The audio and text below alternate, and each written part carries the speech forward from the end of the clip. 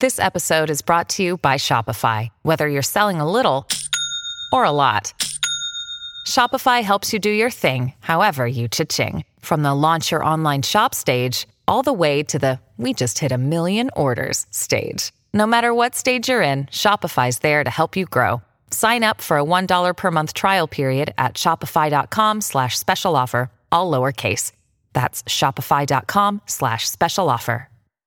You're listening to a Score North podcast right now, and if you're a business owner, so are your customers. In fact, I could be talking about your business right now, telling the tens of thousands of loyal fans about you and sending them to your business. Find out how you can partner with your favorite Score North podcast. Visit scorenorth.com now and enter keyword partner. Fill out the form, and we'll get in touch with you quickly. Once Phil, Judd, Declan, or others start talking about your company, you'll be amazed at how many fans start showing up. So visit scorenorth.com now and enter keyword partner.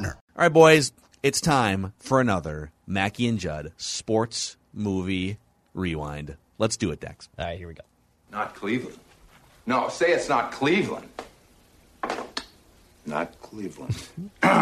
We got a call from a manager in Japan. Japan. Yeah, it's the forget it. Junichi. No. I'm a major leaguer. There's no way I'm going to play in Japan. 4 things that I accept about myself: problems with authority, the attention span of a gnat, a bad right knee, and trouble understanding women.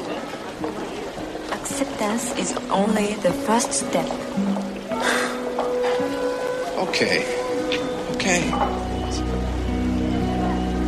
You had a vision of a beer. Hi.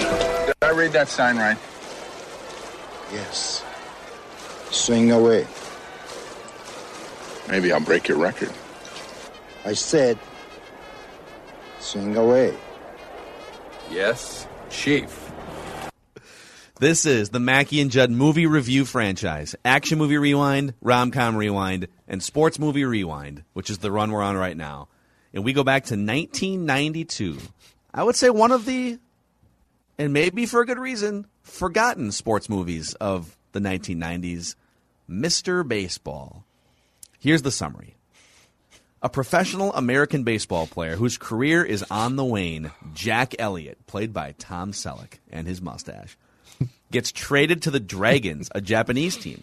Openly unhappy about the change, Jack Elliott isn't eager to adapt to a new culture and proceeds to get on the bad side of his teammates, including another American, Max Hammer Dubois, played by Dennis Haysbert, who also played, what's his name, in Major League 2? Pedro Serrano. Yep. Pedro Serrano. Eventually, Jack Elliott decides to make a real effort, attempting to improve his game and his attitude. But will it be enough to help lead his team to victory? This movie received a 12% rating on Rotten Tomatoes. There is no critics' consensus. A $40 million budget turned into just $20 million at the box office. This movie lost $20 million. It starred Tom Selleck, Dennis Haysbert, Frank Thomas, by the way, as the I thought that was star him. first I wanted baseman. more Big I Hurt. thought that was him. I didn't get enough Big Hurt. We had a little Bob Costas and Tim McCarver as well calling games there at the beginning. So, all right, we'll start with first of all, have you guys, Judd, you've seen this movie before? I don't think right? I have. I think I've seen bits and pieces, but shockingly, I always turn past it. Now I know why.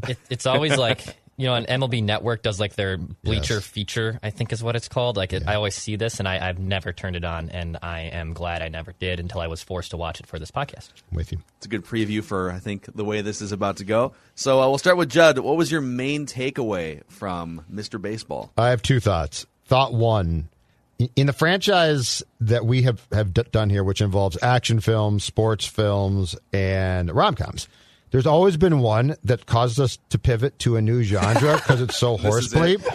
This one did it, okay? So, we're not doing a sports film next week because this is causing me to I've got a couple action movies. Okay, good. I need to cleanse the movie palette. Oh, God, dude. This film, we can pile on it, but this film was so predictable and so sappy And it felt like, I mean, I have no idea what the background of like who wrote this and why. And the idea is not bad. I mean, guys did this and have done this, so it's certainly not a bad idea. But it felt like a vehicle that Selleck, probably coming off the Magnum PI franchise because he sort of looked the same at the time, wrote for himself basically to feature Tom Selleck. Yes. But I mean, there's nothing about this film that's really good. I've got one thing that I'll bring up later that I thought they did a decent job with, but there's nothing about the storyline that's good. It's so predictable, and it doesn't do anything. Like, there's so many also just sort of non-believable things.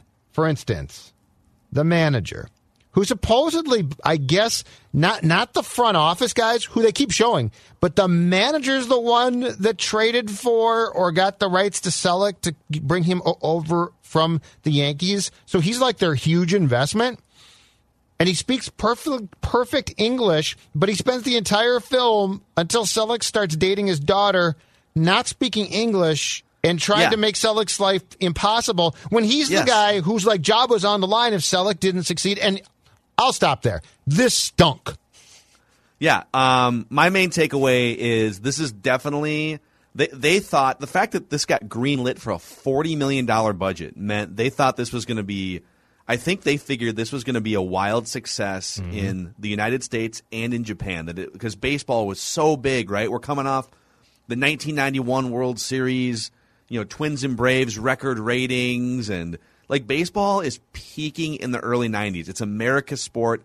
It's the most popular sport in the country. And you got it's the Yankees, and you got these heritage Japanese franchises and Tom Selleck. And so they had all the ingredients, and then they saw the success of Major League from 1989, and they just whiffed, no pun intended, on almost everything. It really winds up being, and I'll save this for another category, but it really winds up being just like a watered-down diet version of Major League in some ways, including the end baseball scene, which we'll get to. But it's probably been 15 years. I have seen this movie before. It's probably been about 15 years. I was hoping that it would hold up better. There are some things that I did like about this movie, but ultimately it just I don't know, man. It was basically just Tom Selleck being Tom Selleck and nothing else really happening around. Is this supposed to be a cross between Major League and Bull Durham? And is Selleck supposed to be kind of Costner-like? Yeah. Like, is that what they were going for? Because in Bull Durham, Costner's phenomenal. I think he's fantastic. But like, it felt like a feature. It felt like a project done for Selleck, who loves baseball. And they thought it was going to be somehow romanticized. I don't know. But the writing is just god-awful. Dex, what was your main takeaway? Yeah, this is a really bad movie. I don't even know if I call this a sports movie because, like, I half the time it's like him just being aloof and being a misogynist and being tone deaf this entire film. It's Tom Selleck being Tom Selleck. I don't like there isn't as much baseball as I wanted to be involved in this movie. It's a bad movie. Like I had to pause at moments and walk away and do other things. Really? It's the only time in this franchise I had to pause like 3 different times. Now, granted, the Nelson Cruz news broke in towards like the last half hour, which was rightfully so to pause. But I had to pause and walk away from this movie at some point to like, I don't know if I can continue watching this movie at this pace. I have to like come back and do it in chunks. That's how bad this was. I've never had to do that with our movie reviews. Hear me out. Nelson Cruz, but with a Tom Selleck mustache. Huh? No. No, because Cruz would be a better actor than Selleck was in this film. I don't know. I thought, okay, so let's get to the favorite parts because I'll start, all right? My favorite part was Tom Selleck as an aging ball player in the early 90s, right? Like, I thought Tom Selleck fit the role of an aging ball player. He looks like a ball player. He's pretty big guy, right? He's, his swing wasn't bad. Like, that was him swinging in the batting cage. He's a big ball guy, man. Wasn't much of a launch angle guy. He had more of kind of a flat plane swing, and it was like it was very obvious to me that he had studied Kirk Gibson's swings from like the late 80s. He had that sort of, like the low trajectory swing, kind of the flat plane swing, and then the home runs were flying out, 10 feet off the ground. But I think Jack Elliott, great baseball name from like the 80s, 90s. I could see Jack Elliott with a mustache as a middle-of-the-order Yankees hitter in like the late 80s, early 90s. Sure. Well, I could definitely see that. He looked the part, but I mean, there was no saving the whole thing. And plus, his character, the pendulum swings for good old Jack. Like at times, to Dex's point, he'd be a misogynist, and then at times he'd be like, but I don't understand women, so help me understand. Spare me. It's like, what's your personality, dude? Yeah. Like, sometimes he was sappy and a wimp, and at sometimes he was offensive, and it's like, get on some drugs, man. Get your life together. What did you make of the Jack Elliott loving that nightlife at the beginning of the movie where he wakes up? Yeah, I think it sorority was in house? like some sorority And house. he's completely naked, and has to put the jeans. and he's again. he's like 40. He's like a 40-year-old guy just like waking up at a sorority house. I'm telling you, I think they were going for that Costner, Bull Durham thing, and it just felt weird, and that was downright creepy. Like the sorority house was just creepy. He also, at one point, when he was talking to the manager's daughter, I think he referred to offering up mustache rides. Yes, he did. Like that was actually a thing that he said. Yes, he did. This was wildly uncomfortable. It felt Free mustache like rides for Magnum ladies. PI playing a baseball player. Yeah, like that's what they pretty much. thought they were going to try and ride to victory, and it didn't work. Did Bull Durham come out before this? 89ish. Yeah. 89. Yes. Okay. Yes. Bull Durham and Major League, I think, came out in the same year. Yes. The And late 80s, early 90s were a great era for real baseball and for movie cinematic baseball. Yeah, this film definitely tried to capitalize off that and failed. My favorite part was actually, and keep in mind, like this is a short list of things to choose from, so I'm not trying to choose one. It's the only thing. I thought the baseball scenes themselves were shot okay. Yeah, like they were. Like Yes. the baseball scenes. That's going to rate fairly high on the realistic baseball. Part of what they did that I liked that was smart was it felt like they kept the camera angles really tight a lot of times.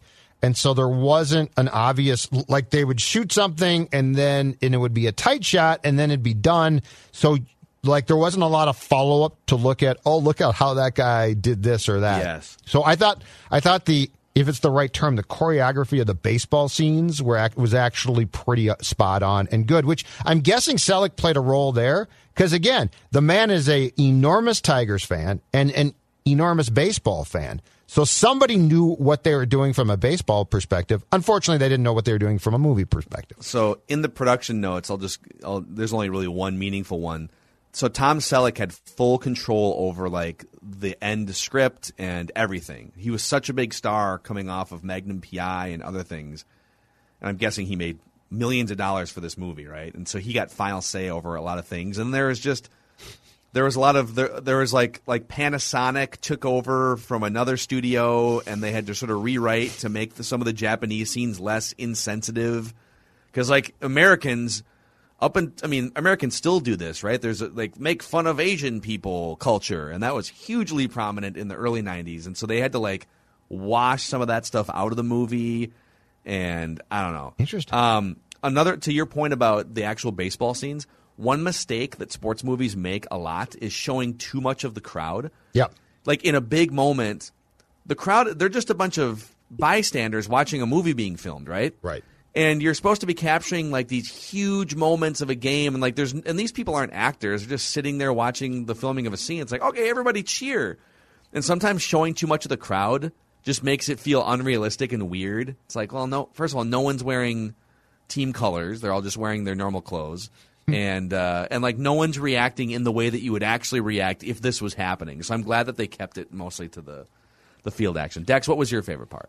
My favorite part was his like interpreter, like publicist guy. Like I don't know if he was like an actual reporter for an outlet, but that scene where he like reads the newspaper and he figures out like he fabricated a story, like about his quotes about the manager when he's like at the bar, with all the baseball guys and they're being dudes basically. Which is another thing. Which is another scene. Actually, I have the clip as well. But how he basically lies and makes him look good because he realized that Tom Selleck is a fool and this is a completely different culture than America. Like, I think also people do forget about that. Like, not everything in America is the exact same in other places. So he was trying to protect him And I even thought, oh, that's really admirable, because Tom Selleck's being an absolute moron, and his agent or whoever this publicist guy is just looking out for him. And then Selleck basically being the buffoon he is, no, you put down what I write, blah, blah, blah. But my favorite part was him, because he was trying to defend him. That was my favorite part of this movie. Wow. Oof. Which is bad. Doesn't score well for the movie. It does not. Yeah. Okay, but you glossed over another great part here, which is the American baseball players who all just like hang out at the same American sports bar. Like, forget about the fact that there's all these Japanese teams just strewn probably hundreds of miles apart, right? And they're all just hanging out. Hey, it's Bob. I used to play for the Orioles. Do you have a clip of this, Dex? Yes, I do. Welcome to Japan, Mr. Baseball. What? Mr. Baseball, right here, baby. Hey, that's right. Read it to him, right? Yeah. Hey.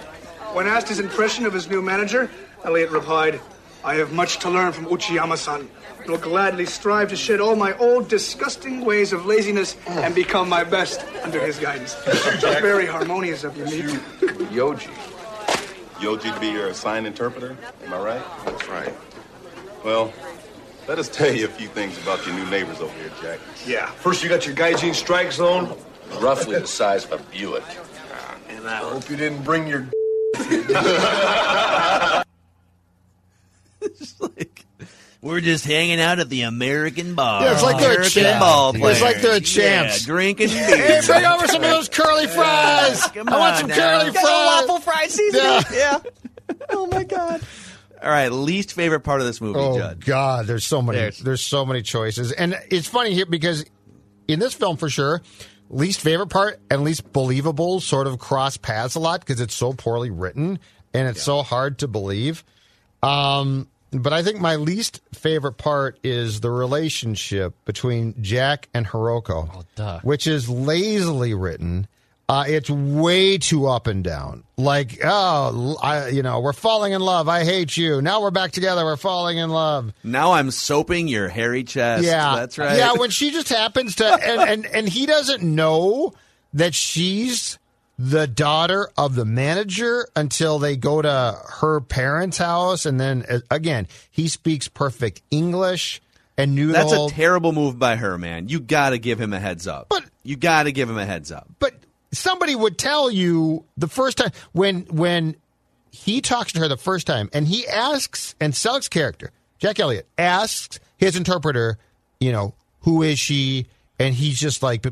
Basically, there's a lot. I forget his line. Anyway, he would tell him at that point, that's the daughter of the manager. So that's my least favorite part. But the relationship was awful. Like, it was so boring and poorly written and predictable. There was nothing about that was redeeming.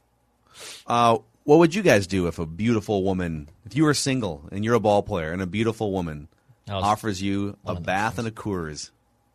Well, that sounds excellent. That Saturday sounds, night. That sounds like it'd be a great evening for me. How about that you sit in this hot bath? Very small. I'm gonna come up behind you. I'm gonna give you a massage. I'm gonna massage your hairy chest from behind while you sip a Coors Banquet. Gross. Okay, well, you put it like that. Now I'm out. Coors Banquet now beer. I'm out. Oh, banquets! I love me a banquet. I love me a banquet. You know what I didn't need to? I love me a banquet. And we've come across this in action films and sports films as well, and it seemed to be a 90s. I think it was an 80s and 90s staple that I'm guessing you don't see as much now because it's not as big a deal.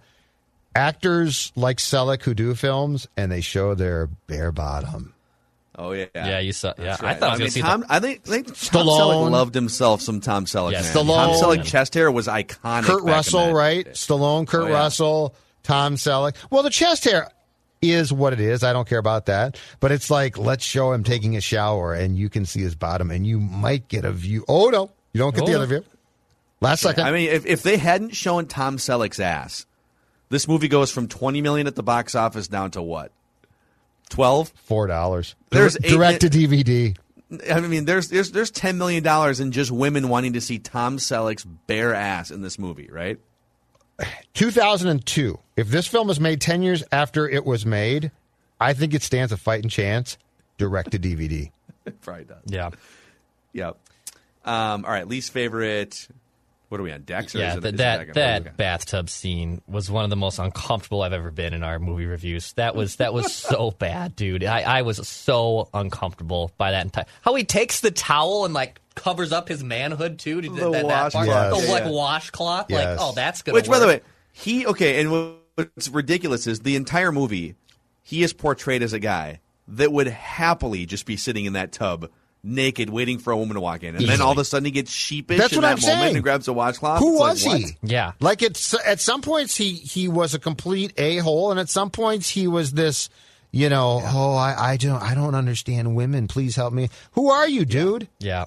And just the creepy undertones of the early 90s. Like, the 90s are great. I love the 90s. I love the 90s music scene is great. It's probably my favorite era of music. But, like, the 90s creepy undertones of Tom Selleck and those guys at the baseball bar, just, like, it's cringe. Like, there's so many shows, especially, and I know some people say, well, now we're woke enough and you're canceling culture and all this stuff. But some things have just, as time has gone on, just like been awful. Like the show Entourage is one of my favorite shows. That wouldn't last 2 episodes in 2021 culture if they ran it back.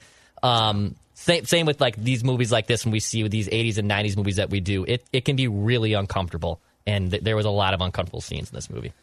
My least favorite part of this movie was the end baseball sequence that they just blatantly ripped off from Major League. Right, you got the old, broken down veteran player. And the thought is that he's going to hit a home run, right? And the way that they got into it was different. But like, game-winning run on second base, 2 outs, 9th inning or whatever, right? And the old codger veteran player is going to hit a game-winning home run. And Jake Taylor in Major League points to center field like Babe Ruth and calls a shot. Then lays down a bunt. This is great. Tom Selleck didn't point. He went and talked to the manager. They did the callback on because he gave him the bunt sign earlier in the movie, and so it's expect he's going to hit a home run for the 7th consecutive game and break the manager's all-time record. And he drops down a bunt. And I pulled up something. Let me grab this real quick in my notes because in the Wikipedia description of this movie, like in the plot description, and I don't know who like wrote this or what, but it said with the bases loaded, 2 outs, and his team down 6-5, the team brass expects Uchiyama to signal for a bunt to try to tie the game, even though it would deny Elliott the chance to break the home run record. And then, of course, there's the conversation between Jack Elliott and Uchiyama. Like, are you sure you don't want me to bunt in this situation? Like, it's a big conversation about, like, I should be bunting here, right? No, swing away. But then he bunts anyways. There's 2 outs, and the bases are loaded, and you're down by a run. Yeah. Bunting is the worst possible thing you can do. There's a force at home plate. Like bunting in that spot is so dangerous, and again, now unless you're doing it in the way that he did it, which is the infield's playing back and it's a bunt for a hit, but like there would be no discussion among anyone about bunting unless it was a surprise sneak attack sort of thing, which it wound up being, right? So like it was weird, like this expectation that he's going to bunt, and then Jack Elliott like calling time and being confused, like, are you sure I'm not bunting? Why would you be bunting? It doesn't make any sense. There's 2 outs and the bases are loaded. Now, I took that to mean, so I thought he got, so early in the film, earlier, when he is still butting heads with the chief. Yeah. He got the bunt sign and then called timeout and went and talked to the manager. And he then ignored the direction, right? Like, I think he swung away or something. So I think yes. in this case, he tried to bunt the first, and then he whiffed on the first. That's bunt, right. That's right.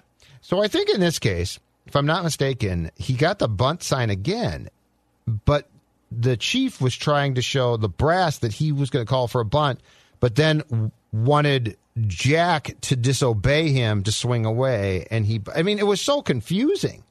So, like, I think what he was doing was he was giving the bunt sign to the third base coach, who relayed it, and that's when Jack Elliott called timeout to go. You're talking the second time? The second time, yeah. No, the second time he gave him a swing away sign. Oh, I thought he gave him the bunt sign, and then he said, "Ignore my direction," and he wanted that ownership group. I don't even know who they were, some executive board, to see it. But that's how confusing. That's how poorly written this film was.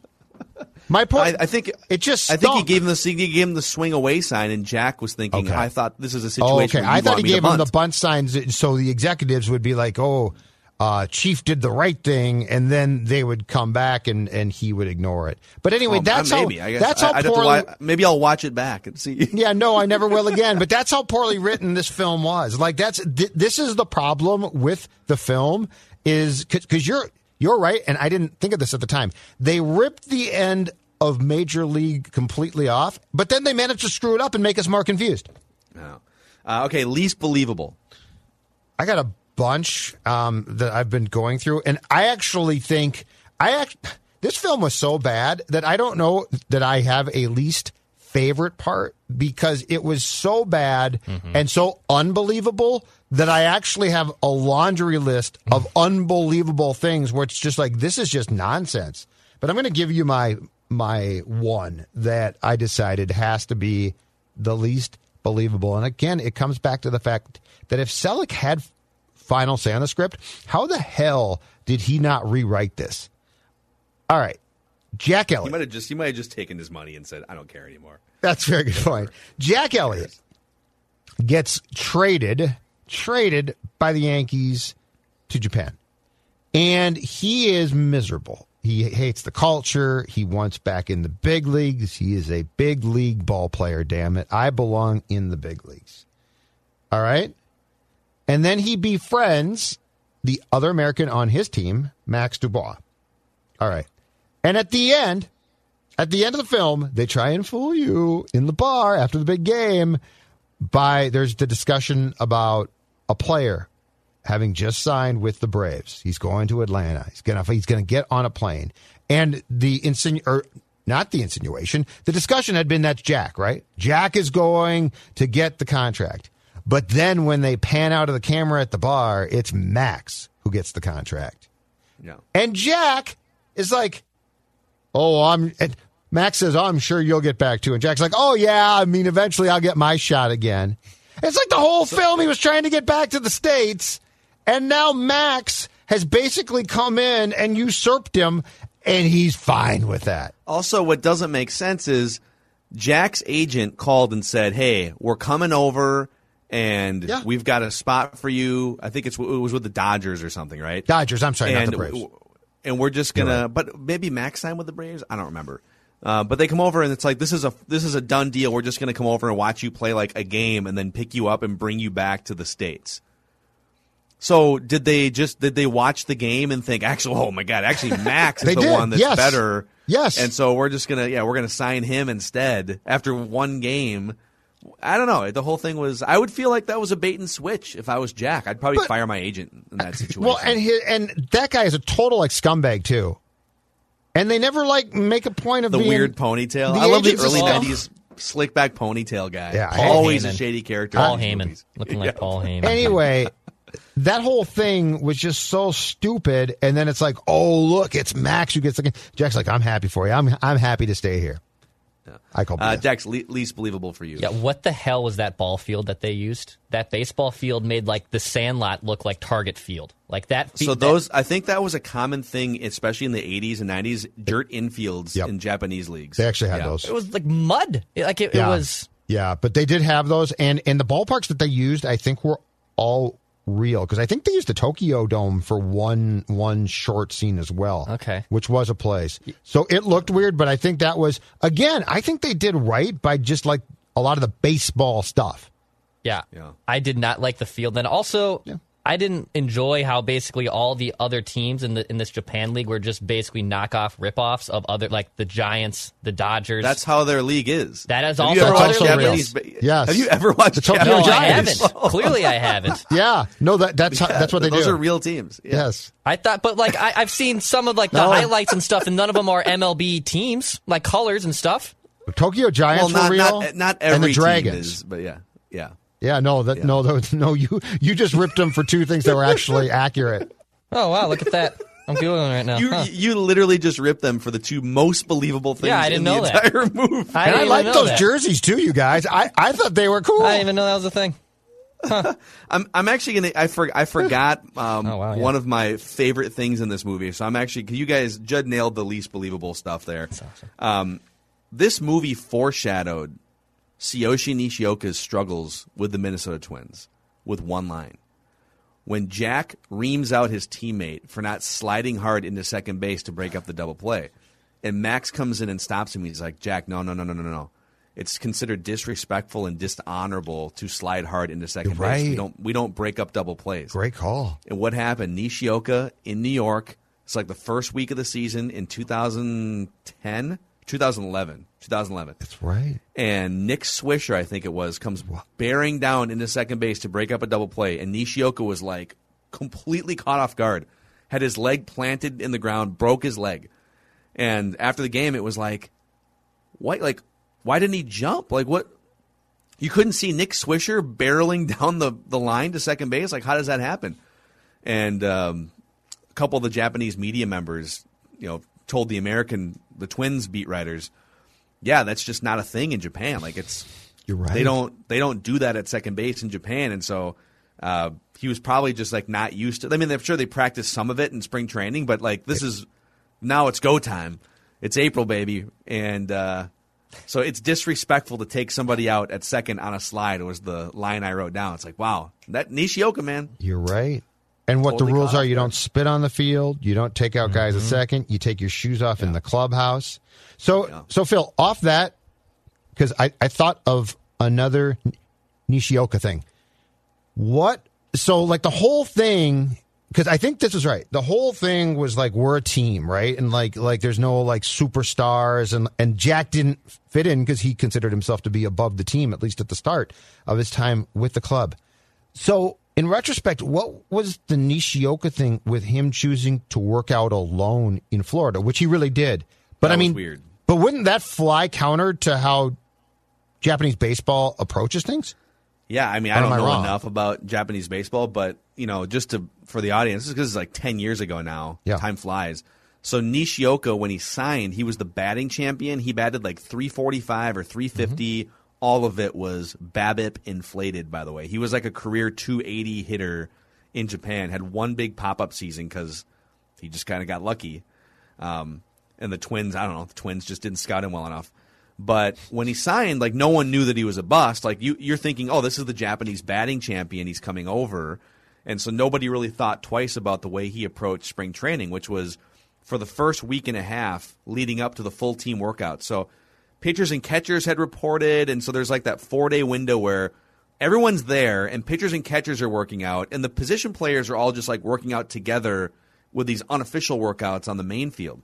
And Nishioka was always on side fields with his trainer, his nutritionist, some other. It was like 4 different people that were with him, and he wasn't wearing Twins gear. He was wearing like whatever his sponsored gear was from Japan, like Mizuno or something. I remember, yes. And so Gardenhire was legitimately ruffled, and like, well, we've offered him like Twin stuff to, at least if he's going to work out, like at least put some Twin stuff on, and just doing his own thing.